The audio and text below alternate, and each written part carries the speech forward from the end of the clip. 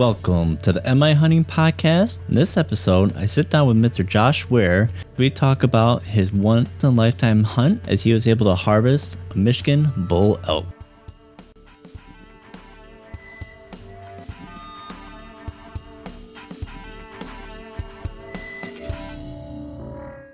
All right, again, welcome to the MI Hunting Podcast. So this episode was another one of those that should have happened long time ago, where I finally get a chance to sit down with Josh and talk to him about his elk hunt that he got to go on for here in Michigan.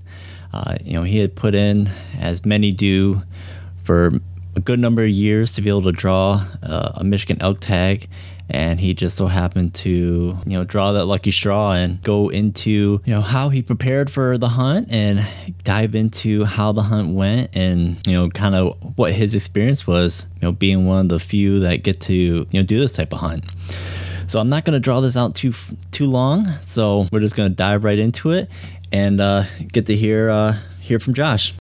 You're probably the only person I've ever really met that's drawn an elk tag and was successful, so I'm very eager to kind of hear what that whole process was and hear about the hunts and kind of what that experience was for you. So you were telling me, you said you put, 14 years. 14 years applying for it. And again, let's dive into, like, when you got that notification that you drew, I mean, did you want to go out and buy a lottery ticket after that, or? I actually went to the casino and lost $40. Oh, so you did try to roll into that good luck, huh? Yeah. All right. So I guess, at that point, what was your mindset of what you need to do to start getting prepared? You did say that the DNR, gets you some materials of, what does that entail of, what to expect, or? Yeah, they give you maps and rule book, and you have to do an orientation before you can get your license. Okay. What's that orientation consist of?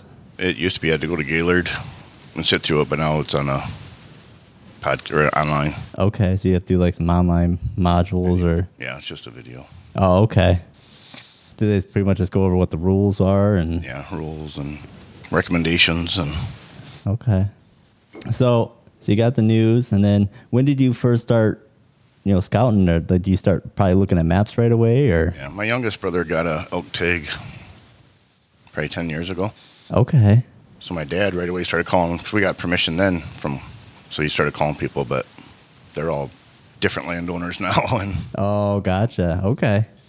Yeah, I just started camping up there every weekend and driving around and talking to people. Yeah. So what are some of the things that you were focusing on then? Are you looking for, tracks or? Permission, mostly. Permission, mostly? Okay. The first time I just drove through Pigeon River, even though I couldn't hunt through that. Mm-hmm. Pretty cool, because I saw some elk, and I just put a lot of miles on driving dirt roads and yeah. Okay. keeping track of places to ask for permission. Or so when was the first time you went out there to start scouting then? I would have to say probably end of July, beginning of August. I was out there just about every weekend. Okay. So you put a lot of hours in then, huh? I knew some guys that sell to farmers up there, so I called them and got some people, and I got permission on a couple places, but they already had paid hunters also. So by the time I got to go on there, okay, they were coming in after dark and pretty skittish. Okay. And then I don't remember, when is the first season then? Mine was 3 4-day hunts. The first one was August 31st to September 3rd. Then September 17th to the 20th. That's when I was most excited for, because it should have been in prime rut. Right, okay. Then October 1st through the 4th. Okay. So with your scouting and whatnot, did you have some good prospects or good areas that you thought were going to be pretty promising? Yeah, I met one farmer up there by Johannesburg, and he took me for a ride around, and we saw probably 40 elk in one bean field one night. Okay. So is that a lot of what on the private side, where they're just keen on those crop fields? And yeah, that's what they are here. They're so delicious because all they're eating is corn, hay, and soybeans. Okay. They're just in the farms. All right. So you're able to do all those different hunts there. So I didn't realize that they have multiple breakups of the hunts there. And the winter one they don't. It's just one 12-day hunt. Oh, okay. All right. They give them a break in between, I think, for breeding, because they're rutting. Yeah, okay. 2-week break in between. Gotcha. So let's dive into that first part of the hunt, or that first hunt period. How'd the hunt go? Were you finding elk, or were you? Pretty disappointed. My dad and my uncle came up We camped at a state campground. And I thought it'd be rutting. And we drove and drove and drove. And we saw fresh tracks, but nothing was answering the bugles or cow calls. And I think we had one run out in front of us one day. And I don't even know what it was. It was just a big flash of brown. Okay. It was all fun, but yeah. Then the second week, a buddy of mine and my dad came up. My dad was there for all 3 hunts. Okay. And it was the same thing. I thought we'd be hearing bugles left and right, and you didn't hear any. If you did, it was another hunter. So were you guys doing a lot of just driving around trying to find them and do a bugle, and if you don't hear anything, kind of move on then? Or? Yeah, we would do that and look for tracks. Okay. Yeah, I could imagine it'd be quite a bit different than when they go out west and they can just hike around and whatnot, where the parcels and everything's so small and everything's so broken up that you can't just really get out and walk too far before you hit property lines and whatnot. Right. That's what's cool now about GPSs and your phone, like Onyx and stuff like that. You can. Yeah.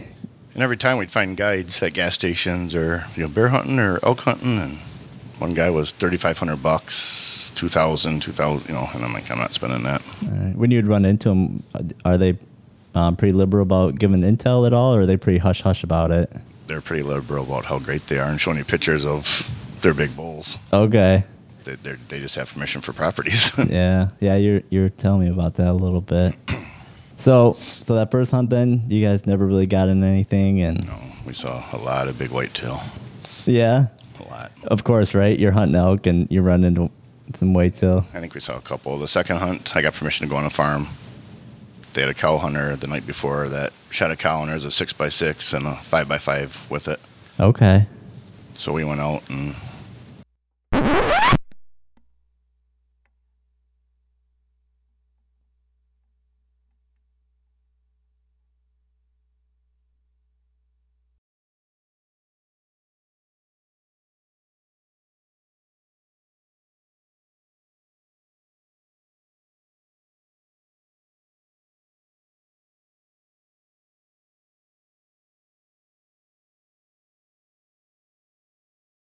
All right. So, yeah. So I think we were at where you had you had a farm that there were some elk, but you're saying that you found some gut piles, or someone else got to them first, huh? He saw one elk came out, my buddy did, which I'm glad, because he came up for the weekend, but it was a calf. Then just a lot of deer. Yeah. I would okay. love to go there deer hunting. Yeah. All right. So, did you have any other, sits or anything like that where you would? We had met another guy from Gaylord that showed us pictures, and I gave him a couple $100 and go sit on his property, and then pretty sure after looking at the map it was state property anyways. But oh really? Oh my goodness! But there were bear hunters out. You'd hear dogs, and you'd see guys drive by and trucks and stuff. So we didn't see anything there. It was a nice elk that he showed me a picture of. It was a nice 6x6. But. Okay. Yeah, I guess let's talk about that a little bit too, about, at the same time you got all those bear hunters running around too. Is it pretty much his understanding like you're going to run into each other, or is there some hostility sometimes between the bear guys and the elk guys? We didn't have any hostility because I've also hunted bears with dogs, so I know what it's like, and it's state land. Yeah. The one guy there that I hunted his farm, well, that's the one with where we saw the calf. He does guided bear things too. And that's kind of how they hunt their elk. They're all got their radios and it's in this area, and they follow the tracks and block it off over there. And okay. Yeah, I guess they gotta be careful with that, because I don't think that's legal, is it? I think it is. Okay. I don't know. His name is bear hunting. Yeah, I don't know. Yeah, I know there's a lot of regs out there that talk about using electronic devices to communicate and stuff like that. So they just they do it with. They do it with the bear and stuff. Follow their tracks or drive roads and see where the tracks are and where they're going out. Yeah. Okay. All right. So that was the second period. That's when the rut should have been, and you should have been hearing bugles. And yeah, we didn't hear anything.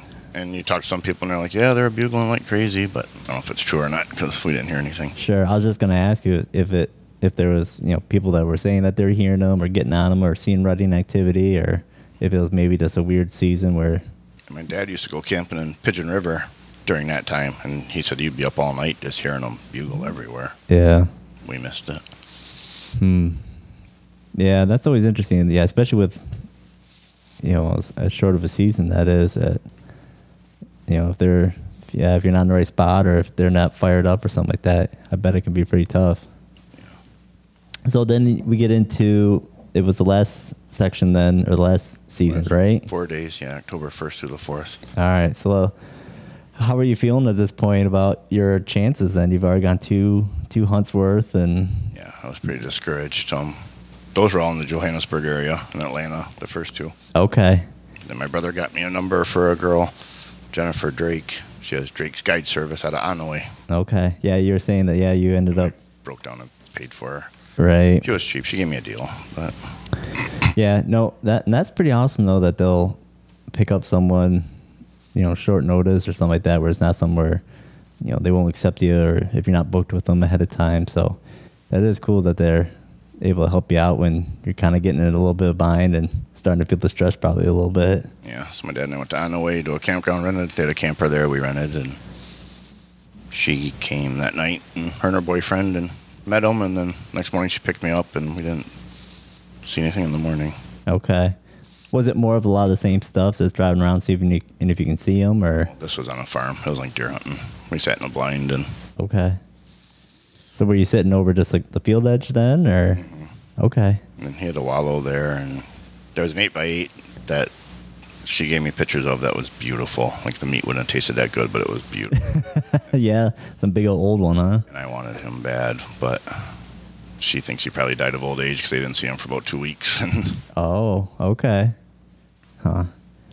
So were you hunting then in the morning then, afternoon, kind of all day? Which was it? Evenings. Morning and even still? We were going to go for the afternoon, but it was raining. Okay. All right. So, yeah, that's really interesting too. Like, that's another good perspective that like it's not like what you see out west where people are out all day long and that's how we pushing were the them. first couple because we thought they were rutting. Yeah. And that's when they should have been about done.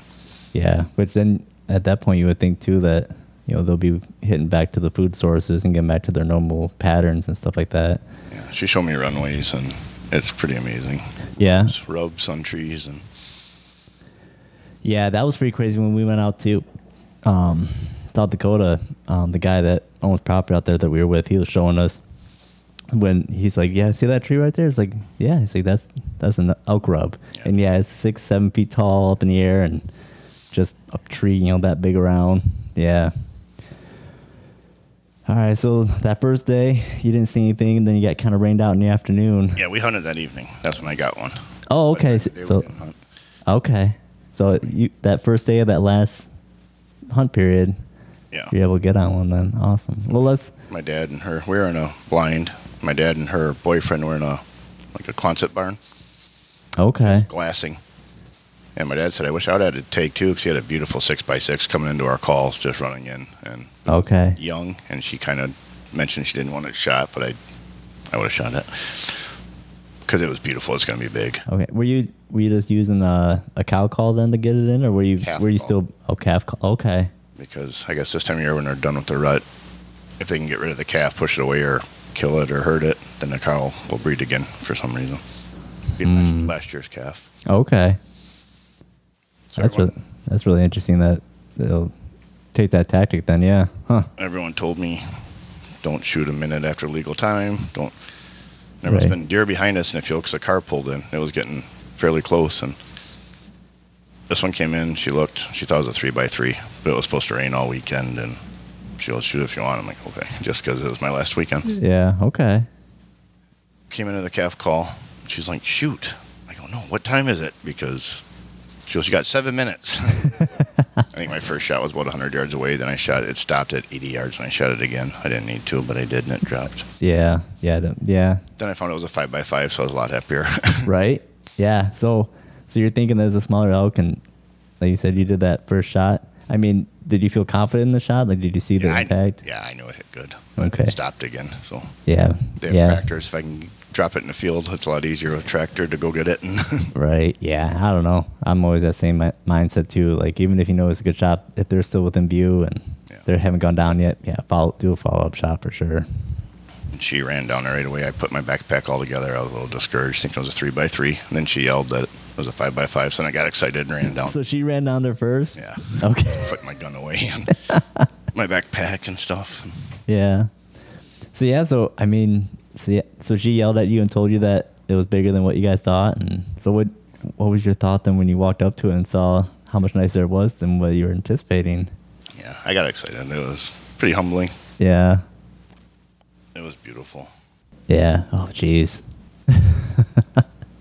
It broke off at last tine on the other side. It's only about that big. Okay. It's only about that big around, so it must have broke off early. Yeah. Yeah, it was pretty exciting. That's the 8x8 I wanted. Oh my goodness. Yeah, that's for sure. And that was on the same farm that you were hunting? So, that's one of those things too. It's almost a blessing and a curse when you know that something that big's there, because you're so there's the anticipation for that one to show up is it builds up on you. Mine's delicious, so it's okay. I mean, and that and the fact that you're able to draw a tag on an animal that for within the state that not many people get. I mean, the fact that you got a nice bull there, and yeah. So once you got it, I mean, I know that there's a lot of different, talk about what the process is. That She had to call the DNR right away. Okay.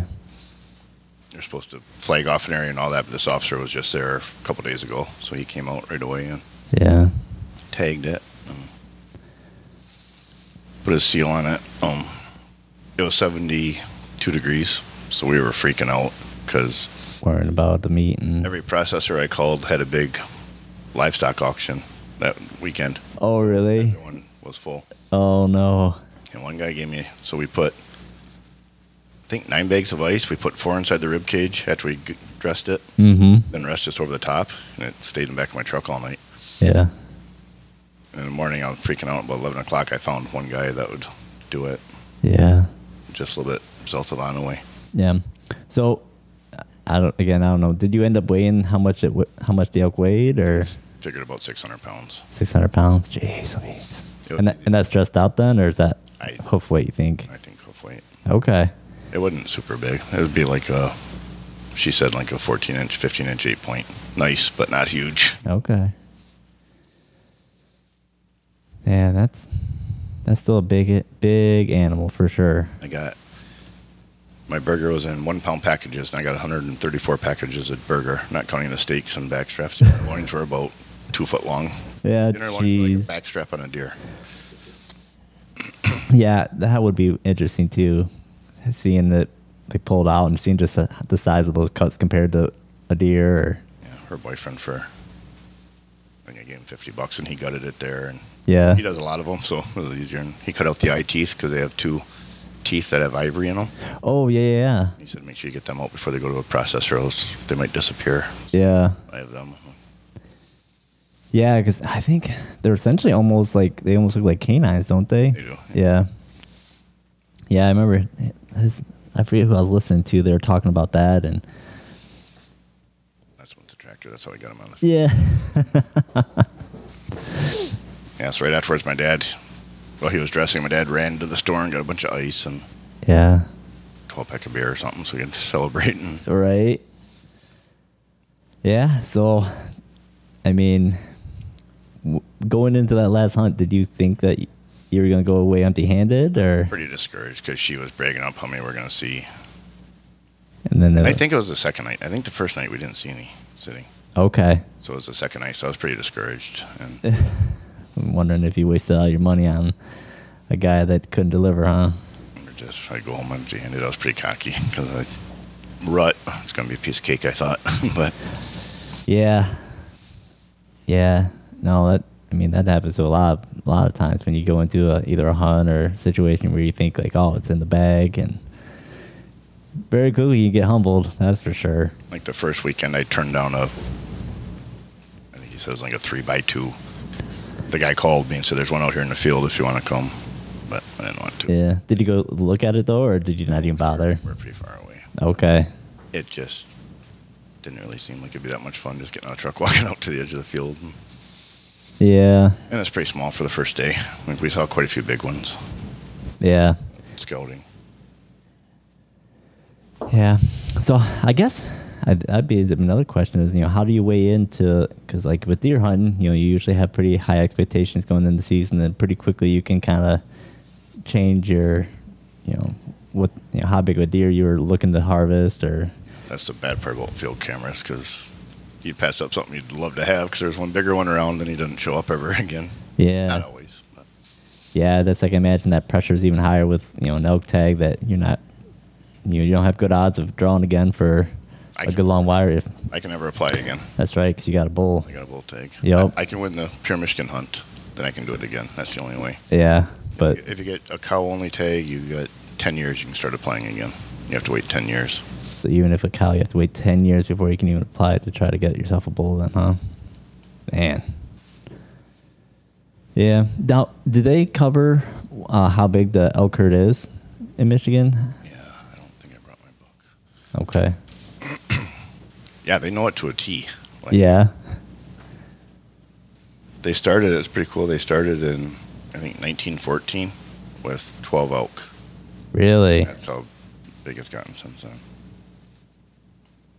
Yeah, I probably should have looked up those numbers, but yeah, I never really thought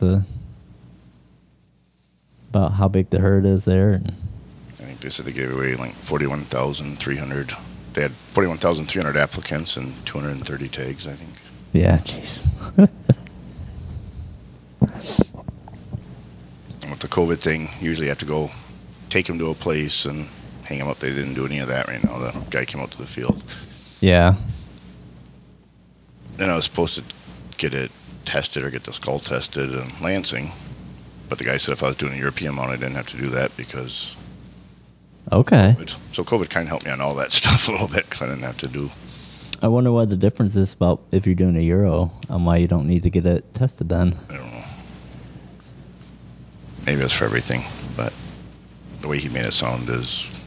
He told my dad called him he was going to take it down for me. Uh-huh. The skull. And the guy said, no, don't bother. Okay. Yeah, because I'm sure that they're worried about CWD getting to the elk herd for sure. Even though, as far as I understand, elk aren't as susceptible to CWD as whitetail are, but... There's a bunch of rules. Can't use a drone. Yeah. Yeah, that's always a big one. Man, have you heard that they're, in some states, they're starting to outlaw game cameras? I didn't hear that, but I know in like Idaho or Montana, one of the two, you can't use them during the season. Yeah. Yeah, Arizona, you can't use game cameras anymore. And then Utah just passed another law that you can't use game cameras for the purpose of harvesting game. Yeah, so you got a ton of meat. So, and you're saying that you did get Euro mounted, which looks pretty awesome. Thanks. I know. I mean, you can kind of tell I'm partial to Euros as well. Yeah. But yeah. If it would have been the big one, it would have got regular mounted, but that takes a lot of room up in your house, and I didn't really have that. Yeah. Yeah, but they're far more expensive too. That too, yeah. Yeah. But yeah, so then you're going into the deer season now. Feeling pretty good then. Yeah, well, I had a meat at least, but yeah, I didn't do much scouting or tree stand hanging, so I was worried about the elk. Yeah. Yeah. The only thing I shot with my bow this year was a coyote. First one for that with a bow, so that was pretty cool. Yeah. Yeah, was that on that was on your property then in Bear Lake there? Okay. Yeah, I don't know. I've come so close to killing coyotes. Halftime is when I'm already on the ground and like walking back to the truck or something like that. I've ran into 3 coyotes that way, and I've never been prepared. The one time I almost got a shot on it, but so I had to knock my arrow, get my release back on, and as I was pulling up my bow to draw back on it, it spotted me and took off. But yeah, I've had a few encounters with those coyotes, but so with your property then, I mean, did you have any prospects of bucks that you're targeting? I did at first, but I'm not sure what happened. We just lost them. They kind of disappear on you, huh? Yeah. We mostly hunted on the farm for does, and then I got lazy, I guess. I passed up a lot of does as my muzzleloader in late doe season. And yeah. Yeah, I guess it probably makes it a little bit easier knowing that you got a freezer full of elk meat. And like it was full, pretty full. I think some was at my dad's and some was at my mom's. Yeah. It was full. Yeah. Shooting a small, I guess 11 point. But neither of my kids got anything this year. And yeah. on the farm, we had one that we were kind of hunting, and then kind of hunting. We passed up a lot of bucks, a lot of small bucks, and then I shot that one because it's the end of the season. And I thought it was just a small 8 point. Yeah. But yeah, no, man. I mean, how old do you think that buck was? Think it was a 2-year-old, 3-year-old, maybe? Maybe 2. Maybe 2. It was funny when I told you it was really hot, so we had to put the ice inside the elk and cover it. And I was going to the down 75 to the processor, and cars are getting slowing way down behind me. I look, and it's just the ice started to melt, so it's all coming out of the bed of my truck. Oh, a bunch of bloody water just peeling out all over. Oh my goodness, that's funny. That guy did a really good job, and he let it hang for about 2 weeks, and let it age real good. Nice. $400, which is pretty good, I think, for same size as a cow. Pretty much to get a cow butchered. Yeah. Yeah, I mean, cut it. Halftime if you're getting a deer done, you're still looking at $100. At least $100, yeah. And muzzleloader, I was kind of waiting for that one buck still, so I was letting does go, and then yeah, season ran out. Yeah, but again, yeah, you don't have that pressure of trying to get that freezer full, so it makes it a lot easier to be able to watch deer pass. And yeah, like usually we try to get one during the youth hunt, so I can be picky during bow season, but we didn't do the youth hunt this year either. My youngest son had other obligations. Yeah. Yeah. So, do you do much public land hunting then for whitetail, or do you primarily just stick to your property? And because you got a good chunk of land there that I lost the 8 acres that I leased because she has it for sale. So maybe next year will be a little bit bow hunting on public, probably. Yeah, I don't know though. When you get into public land, at least up in this area, it gets tough because you just don't have the draw like you do on a farm where you got crops or something like that to draw them in as much. And the deer we saw out there, my buddy and I are kind of talking about doing camping trips up there because they got a lot of state land. Yeah. I want to go at the end of February, beginning of March, and find the elk runways and snowshoe shed hunting. Shed hunt. Yeah, I talked to a guy, Derek, who I think his episode was just a couple back, where he really likes going up there and going elk shed hunting, and he actually found a couple of deadheads already up there, and he was able to keep them and everything like that. So yeah, he's big into going up there and finding elk sheds. Stepson saw a buck yesterday with horns on it still. Really? I went to the farm by the orchards and I found those 2 weekends ago. Nice. Yeah, I don't know. I've gone out shed hunting a few times. I've yet to ever find one. Well, these apples aren't picked, so they're there. It's yeah. That's what I'm hoping. I'm hoping when we get a little bit more of the snow melt, I'll go down to my food plot, because this is one of the first times I've ever had a food plot where there's still turnips in the field right now that they're still digging up and whatnot. So usually they hammer it to the ground before it even snows. So I'm hoping that I'll find something out there this year. Nice. That's fun. And good exercise and good scouting. Yeah. Because you can see their tracks, you can see their beds, you can... Yep. Yeah, so you're thinking about going out there and chasing after some of them bucks that you saw? I would like to. Yeah. They're big. It's like, I lived in Wisconsin most of my life, and it's like deer there. Okay. Corn and soybeans and hay. And all right. Which part of Wisconsin did you? I was in between Green Bay and Door County. Okay. I think 69 miles straight across from Frankfort. 8-hour drive. Yeah. So then, are you thinking about spending a lot more of your time doing that than you think is trying to go out there to find them, or do you think it would kind of depend on what you find out there? It'll probably depend on what we find, but it's fun. I had so much fun scouting up there. I was by myself for 90% of it. Yeah. It's just so much fun just camping in state campgrounds. And yeah, it's kind of nice just being out there and exploring. Yeah. And yeah, I've thought about that a few times. I've been being out scouting and whatnot. I'm like, man, I got to find a way to be able to just do this all the time, because it's nice to be able to kind of explore. And it's funny how fast in them small towns you can become like a local. Like when I went to pick up my meat, It was 2 weeks after I shot the elk, and there's a bar in Gaylord that's got a great steak quesadilla.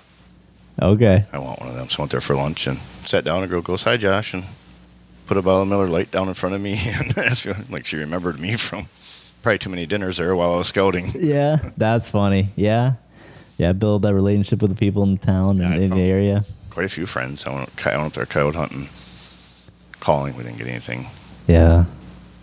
Probably 3 weeks ago with a guy that I met up there, and the guide, her and I are good friends. She sent me pictures of her kids' deer and stuff, and that's awesome. Yeah, so it turns out pretty cool. Yeah, that's always cool when you're able to build a relationship out of, something like that, or some type of experience that you're able to have, like you said, more friends. And yeah, I gotta go over there because I'll go over the Gaylord a few times, but not really explore.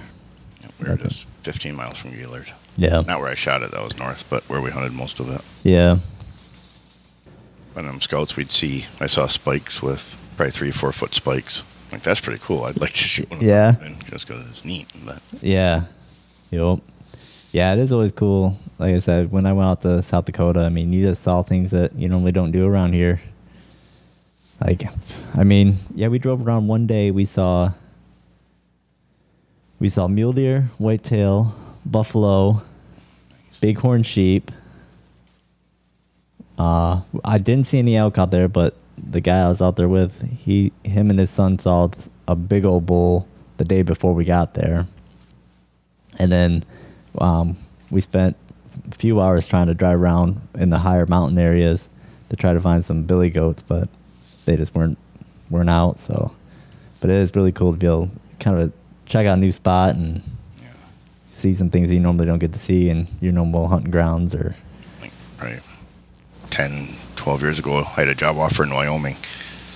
So we went out and took the kids and checked out the schools and stuff. And we stayed the night in Wall, South Dakota, where the big wall drug is and stuff. Then we went into the Badlands in Wyoming. And my daughter, it had to be probably 2 miles away. And she goes, "Look, a bighorn sheep." And sure enough, the only one I've ever seen. It was a long ways away, but yeah, that was the only one I've ever seen. Those are pretty cool. Yeah. Yeah, it was pretty cool because it was just by chance because we were there late enough in the year where he's like, yeah, they'll come down off the mountains and they'll winter down in this little camping ground park area. And we drove down there, and there was a couple of small rams and some ewes down there. And like we got out, and they were kind of milling around. The ewes were eating, and the little rams were kind of posturing and trying to mount the ewes. And then we're like, well, we didn't see a big ram, and we pack up and start driving out of the park. And here's this big old ram that's right on the side of the road, just up on this hillside, watching all the rest of them down below. That's pretty neat. It's like a $10,000 once-in-a-lifetime hunt. Yeah. But yeah, it was pretty cool. Let me see if I can pull up the picture real quick. But he was 30 yards off the road, just standing there. But yeah, that was cool. But I don't know. Even going out there, like it's fun to go out there, and I'll be actually hopefully going back out again this year. But I don't know. I still like the challenge of trying to hunt here because. Yeah, it's definitely hard here. Yeah. Yeah, it's so funny though, because like I even pulled up the numbers not too long ago. Like they're looking at, we're almost 2 million whitetail in the state between here and the UP. Of course, most of them are down here in the Lower Peninsula, but and then you look at other areas like I think it's Colorado. You're looking at, I know Colorado, they're looking at about like 400 and 455, 430 mule deer in the state. It's like they only have a fraction of the deer we do. Like that's weird. Yeah.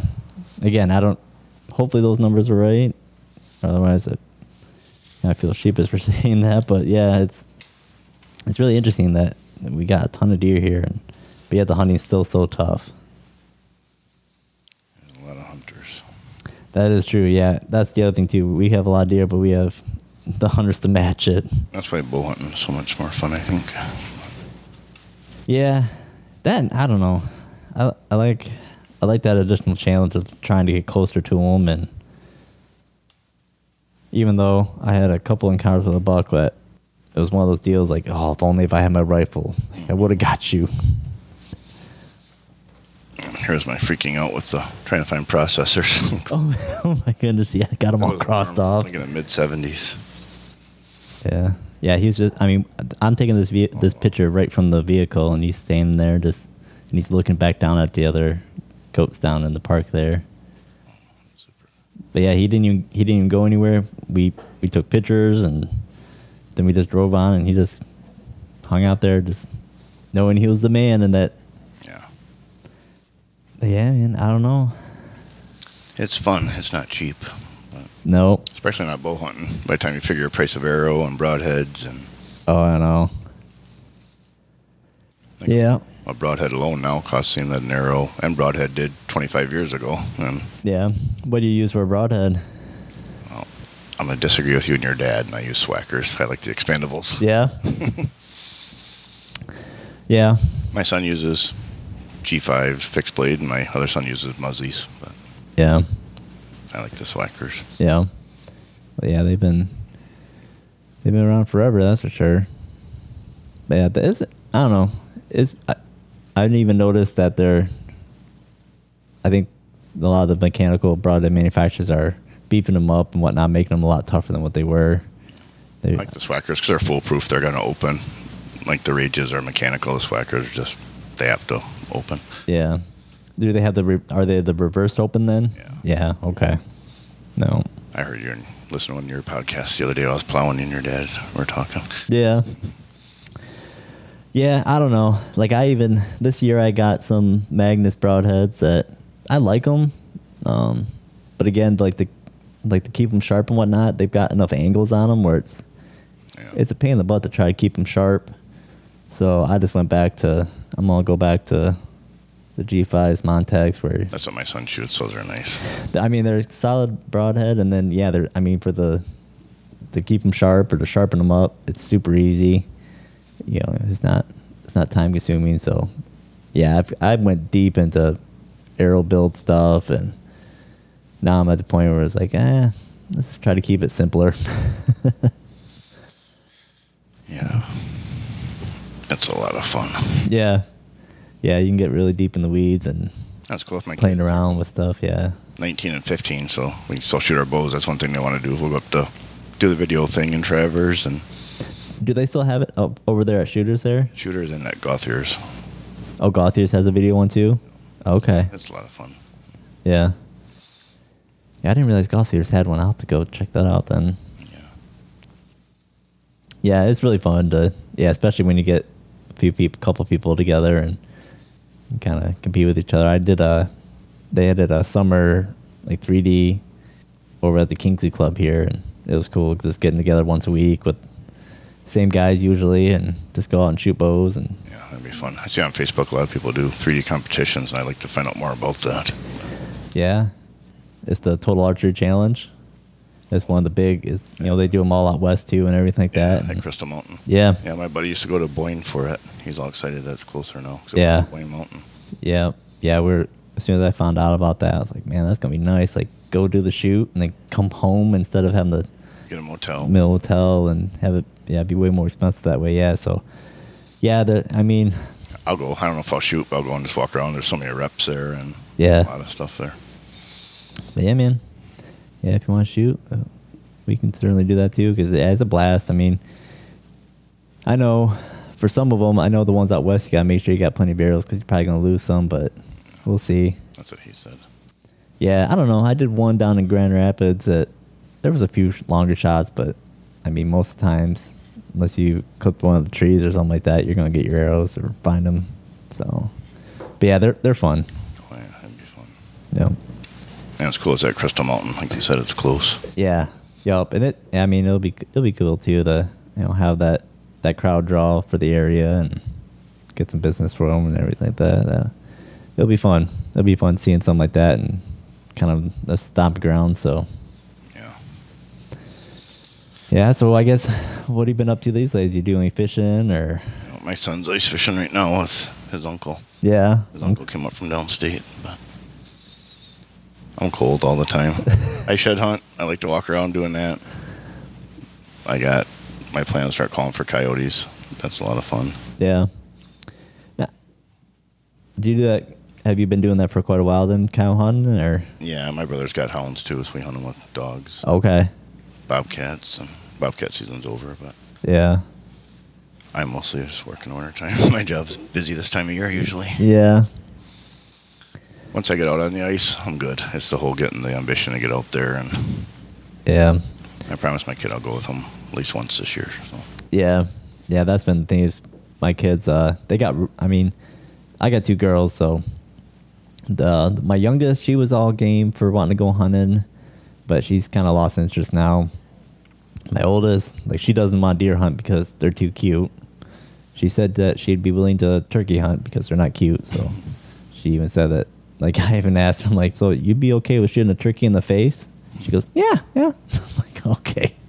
So we might try to go out and do some turkey hunting this year, but they're big into fishing. They got big into it. Well, I guess really this year. We got the boat fixed up and got to where it wasn't leaking anymore and wanting to sink. And then they found out that we could go ice fishing, so they're all about that now. It's fun once you get out there. But yeah. We used to fish. I used to tie flies and go for mayfly hatches, but you gotta stay up late for that. I don't do that anymore. Right. Yeah, some of them you gotta be pretty motivated, or take that time to get prepped and go out there and do it. Yeah. I like to camp. That's what I do in the summertime usually. Yeah. Yeah. Do you like to do a lot of campgrounds, or is it usually kind of the back country, more of the roughing it? But the Elk thing is all state forest, just because they're campgrounds, but they didn't have power, and just 'cause it was cheap. Yeah. I'd stay in my truck or else put up a tent. Yeah. Yeah, that's one thing I've wanted to, but I've never took the ambition to go do it. Is try doing like a winter camping trip, like do it like a night or two. But I don't know. That's pretty much all I watch on TV is like off-grid living or Alaska's. Not What bush people, but like. What's that other one? Life Alone, I think they call it, where it's like a Alone. competition. Yep, I do watch that a lot. And Life Below Zero. And Yeah. Yeah, it's pretty interesting that that's everyday life for some of those people. last summer I went to Tippy Dam. I did start my first fire with my flint and steel. Yeah. But it took way too long. A lighter's a lot easier. But yeah, it was fun. Did you have any other type of accelerant or anything like that, or were you just trying to get the? I used to put a little bit of toilet paper inside my bundle of leaves. Yeah. Yeah. What's the other one that I hear people do a lot? They take like a cotton ball with like petroleum jelly or something like that on it. Yeah. Or magnesium, which I think my striker had that, but I didn't know it at the time. So oh yeah. shave a little bit of that in there. It fires right up, huh? Huh. Yeah. It was fun. It took about an hour. Yeah. Yeah, so what do you usually do in the summertime? Are you working on the farm quite a bit? I try to help out when I can. It's fun. I like sitting on tractors. Yeah. And camping and cameras and minerals. And Getting all hung up on that stuff, I know. we try to shoot our bows a lot because that's fun and Yeah. something my kids still want to do with me. So Yeah. Yeah, I'm usually, once we first start getting the thaw, when I can start having my lane and not have to walk through the snow, that's usually when I pull the bow back out and start slinging some arrows. And it's fun. I got lucky last year because I just bought this one last year, used, but that elk thing, I put my sight on and got like 10 feet away and just shot, see how close it was, and it was dead on. So I moved out to 30 yards, it was dead on. I didn't have to move my sight from switching it from a 60-pound bow to a 70-pound bow, and wow, nice. it was weird. But yeah, it shoots really, really. Yeah, were you shooting the same arrows then, or did you do different arrows as well? I think I did different arrows as well. Okay. I think they're the same size. But All right. Were they heavier arrows then, or? I don't remember that. Yeah. Yeah. Easton Well, that's pretty awesome. Accesses, yeah. Yeah. Yeah, those are big ones for sure. I went from a 60-pound, I had a Hoyt Carbon Spider to the Prime, which was 70 pounds. So I thought I'd have to change something, but no, it just shot perfectly. It was weird. Yeah. Yeah. Well, yeah, that was like, I had just so much tinkering with mine that I played around between 150 point to it to 100. It was almost like no difference between like 150 and 125. It's like, Yeah, I think they're fast enough. And they definitely came a long ways in 20 years. yeah. Yeah, it'll be interesting to see how people like the new primes with that new single cam that they're doing with that inline. Yeah, I just want last year's Nexus, but my buddy goes shoot the inline. I don't want to because I can get the Nexus for $500 instead of $1,200. Yeah. Yep. Yeah. I like it a lot. I have no complaints with them. Yep. I always had Hoyts before that, and I liked them a lot too. But their new carbon bow's $1,700 instead of $1,000. Are they really now? Ridiculous. Yeah. Jeez. Yeah. It's really interesting too to see some of the smaller bow companies are really starting to pick up. I mean, Bear's doing really good now. They're coming out with some good bows. Yeah. Darton is under new ownership, so they're coming out with, well, they've kind of revamped a couple of their older bows and relaunching them. So that's all I had growing up was Dartons. Yeah. Up there, I stop at Jay's lot. Yeah. Shoot bows, and yeah, the one Bear, I can't remember which one it was, but it was really nice. Like I said, you can get really hung up on playing with all the gear, and so one deer rifle last year, your whole life, and you're switching bows every couple of years just to keep up.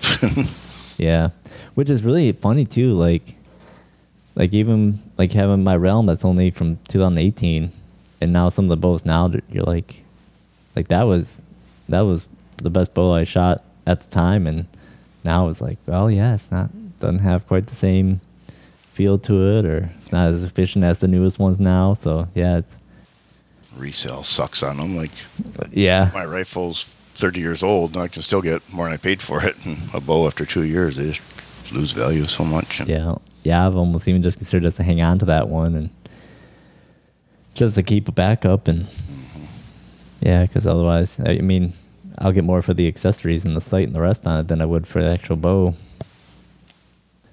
Yeah, we just gotta get Ashley to shoot her bow more so she can be accurate with it. She was getting pretty good with it, but yeah. At least she still uses a crossbow or a compound and not a crossbow yet. Yeah, even though I had to tell her at one point, like, yeah, like, you're not ready for shooting your vertical bow at game yet. It's like, you need more practice. So grab the crossbow and use that this year. So didn't really want to have to tell her that, but it would have been better that way. Fun, yeah. All right, man. Well, I think a good wrap on the podcast. We'll shut this down and we can chat some more on some other stuff, not have to worry about trying to record or nothing. So, all right. Well, thank you. Well, no, thanks for sharing your story, man. I mean, like I said, you usually don't hear too many. You don't usually get to hear the story of, someone that drew an elk tag and got to go do that hunt. I think I know 2 other people, my brother and 1 friend other than me. Yeah, pretty small crowd. All right, thanks, man. Thanks. All right, so that's a wrap on the conversation with Josh. It's really interesting to hear his story about his hunt, where when you think about elk hunting, you immediately go towards, what's seen or what's shown, out west, these big landscapes and, chasing the elk, through these big draws and valleys, and he really just sheds the light that when chasing elk in Michigan, that's not the case. You're dealing with a lot smaller parcels, and it almost seems that those smaller, private ground where those ag fields are, if you don't have access to them, then you're going to have a harder time. But a really cool story, and a perspective that not many of us will get to have, essentially. So it was really cool talking to him, and then we got into this bow hunting in general, and really just had a good time, just kind of talking hunting overall. So again, we did bring up the Total Archery Challenge that will be held this year at Crystal Mountain Resort. Again, the date on that will be June 10th through the 12th, and I'm excited about it. We tried doing the one up in Boyne a couple of years in a row now, and it just never really worked out. So this year, the fact that it's right around the corner from us, I'm really excited to be able to take part of that event. From everything I heard, they're a blast, especially with a larger event like that. So, and 3D shoots are really fun, especially when you get a group of people together that and can have fun with, and basically just kind of have that community sense with people even that you normally aren't part of your hunting circles. You really get to meet a lot of new people, and it's overall a really good time. So, and with that, I'm going to close this one out. So, and again, as always, get out there, be safe, and have fun.